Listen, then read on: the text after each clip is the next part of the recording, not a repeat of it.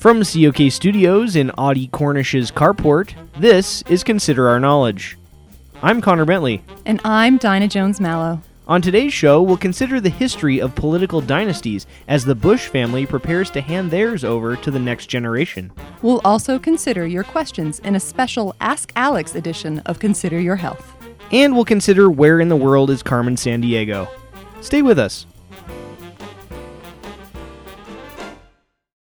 Support for Consider Our Knowledge comes from the Old Town Playhouse, now showing a revival of a classic musical with a new twist. The Burger King and I opens this week. Visit otp.com for tickets and showtimes. And Zmed Talks, the series of online talks from actor Adrian Zmed. Visit zmed.org for the latest talk on being Tom Hanks' sidekick in the film Bachelor Party. This is Consider Our Knowledge. I'm Connor Bentley. And I'm Dinah Jones-Mallow.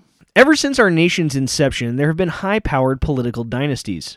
From John and John Quincy Adams to the Kennedys, the American political system is a family business, with multiple generations vying for power in Washington. The reason we're focusing on the subject of political families today is because the recent candidacy of George Prescott Bush has made us curious about why certain families, like the Bushes, are so politically involved. Here now is a report from Dinah on the history and dynamics of political dynasties. Family is at the core of politics. It always has been and always will be. For many families, there is an inborn need to serve that spurs multiple generations on. For others, there is a thirst for power that can only be achieved through public office. The Kennedys, the Romneys, the Clintons, the Cuomos. Even disgraced former President Richard Nixon can claim his own dynasty of sorts. His grandnephew, Kippy Nixon, was just elected dog catcher in his hometown of Yorba Linda, California. Whatever the level of government, it is hard to keep some families out of public service.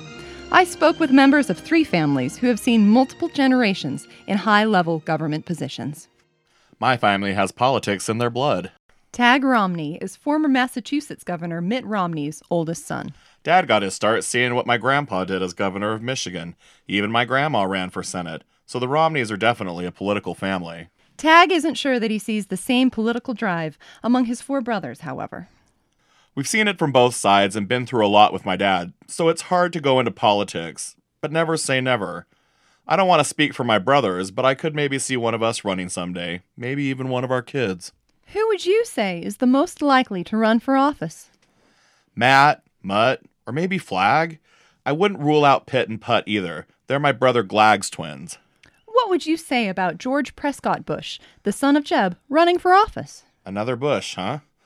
That's something. Next, I spoke to former President Bill Clinton about his own political family. We've always just had an interest in politics and a desire to serve our country. I'm not sure if it's innate or not, but something about it just gets me fired up. Do you see more politicians in your family's future? Oh, I think somebody in our family will be involved somehow, whether it's me or Hillary or Chelsea or even Chelsea's kids. What do you think of George P. Bush continuing that family's legacy and running for Texas Land Commissioner? Seriously? Haven't we had enough Bush? Now, I've seen a lot of Bush in my day. I know a lot about Bush, and you gotta have a strong stomach for another big helping of Bush. Believe me, Bush can be a tough chew and hard to swallow. A little Bush goes a long way with me. While Mr. Clinton seemed dubious about the prospect of another Bush, I asked Patrick Kennedy, son of the late Ted Kennedy, about his feelings on political families. It's a tough business, as you know. Politics has been good to my family, but also hazardous. I think any family, whether you've been raised in politics or not, has to weigh all the pros and cons before they decide to serve in public office. I felt compelled to serve like my father and uncles, but it's not for everyone. The Bush family has been another big political dynasty in the last 60-odd years. What would you say about 37-year-old George P. Bush running for office in Texas? Fuck! You're not serious? Me. Another Bush. It appears that all political dynasties are fraught with glories and perils, highs and lows. But no matter the political family, there seems to be one constant among those who have been there. Nobody really likes the Bushes. For COK News, I'm Dinah Jones-Mallow. That was a great report, Dinah. For more great stories like the one you just heard, check out our website, considerourknowledge.com. Now we'll turn to Consider Your Health with Alex Truman. Hi, Cotter. Hi, Alex. Today will be a special Ask Alex edition where we'll take questions from our listeners. I'm very excited to take your questions. Good. Well, let's just get started then. Our first question is an email from Tricia in Portland, Maine. Tricia writes, Dear Alex, I'm worried about when my kids get sick because I've heard that some medicines are deadly even in small doses. Tricia, you couldn't be more right. There is a plethora of medicines that can be deadly to children. Pain relievers, or analgesics, are at the top of the list of drugs that poison kids. And a single dose of codeine, morphine, or methadone can end a toddler's life. My advice is do everything you can to protect your kids from getting sick in the first place. Well, now, how can Tricia do that, Alex? Do what my parents did. Go to your local medical supply store and get some thick medical-grade plastic and construct a bubble or cocoon that your children can live in for their formative years. I was germ-free until I was a teenager, and I couldn't have been happier.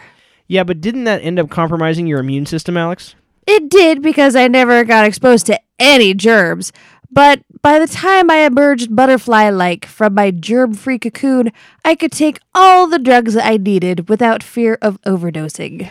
That's a fair point. Good luck, Tricia. Now we have a caller on the line from Santa Fe, New Mexico. Hello, Chuck. I'm getting older, and I heard somewhere that more sex can help elderly people like me have a better quality of life. Now, I've actually heard something like that, too. I think they did a story on NPR.com. Yeah, I think that's where I saw it. I've been telling my wife we need to have more sex for years, and now it sounds like the science is backing me up. Indeed it is. As unappealing as the idea of elderly people in the act of coitus is, there is a health benefit to sexual intercourse in your autumn years. Even having sex once a month shows a marked increase in quality of life. That's what I've been saying for years. Good for you, Chuck. While I personally shudder at the idea of you and your wife's wrinkled bodies locked in a sweaty, heaving embrace, I wish you luck. Thanks! Keep in mind, any kind of intimacy, be it emotional or physical, is beneficial for your overall health and well-being. At your age, the emotional intimacy can be just as effective as the physical, and far less disturbing to think about. Also, don't forget to wrap it up, Chuck. STDs are rampant in the older age bracket, so be sure to have the safest sex possible. But as I always say, abstinence is the best form of safe sex. Thanks for calling in, Chuck. Our next question comes from our very own Dinah Jones-Mallow. What's your question for Alex, Dinah? Well, Alex, I was just curious about where you stand on Obamacare now, because I know you had a difficult time with it at first. Indeed, I did. I know Obamacare has been a very thorny issue, but I have to say that overall, I think it's been very successful in helping people get coverage. I am almost completely uninsurable, and I was able to get a very good plan. Huh, that's good to hear, because I know you had trouble on the healthcare.gov website. Who didn't? If someone like me with 65 pre-existing conditions can get coverage, the president must have done something right. Thanks for coming by, Alex. You're welcome, Connor and Dinah. That's all for this episode of Consider Our Knowledge. If you want more from the best-looking news team in public radio, you can go to our website, considerourknowledge.com. You can also like us on Facebook, follow us on Twitter at ConsiderOurKnow, or you can also subscribe to the podcast at iTunes and at Stitcher Radio at Stitcher.com. Thanks so much for listening. I'm Connor Bentley.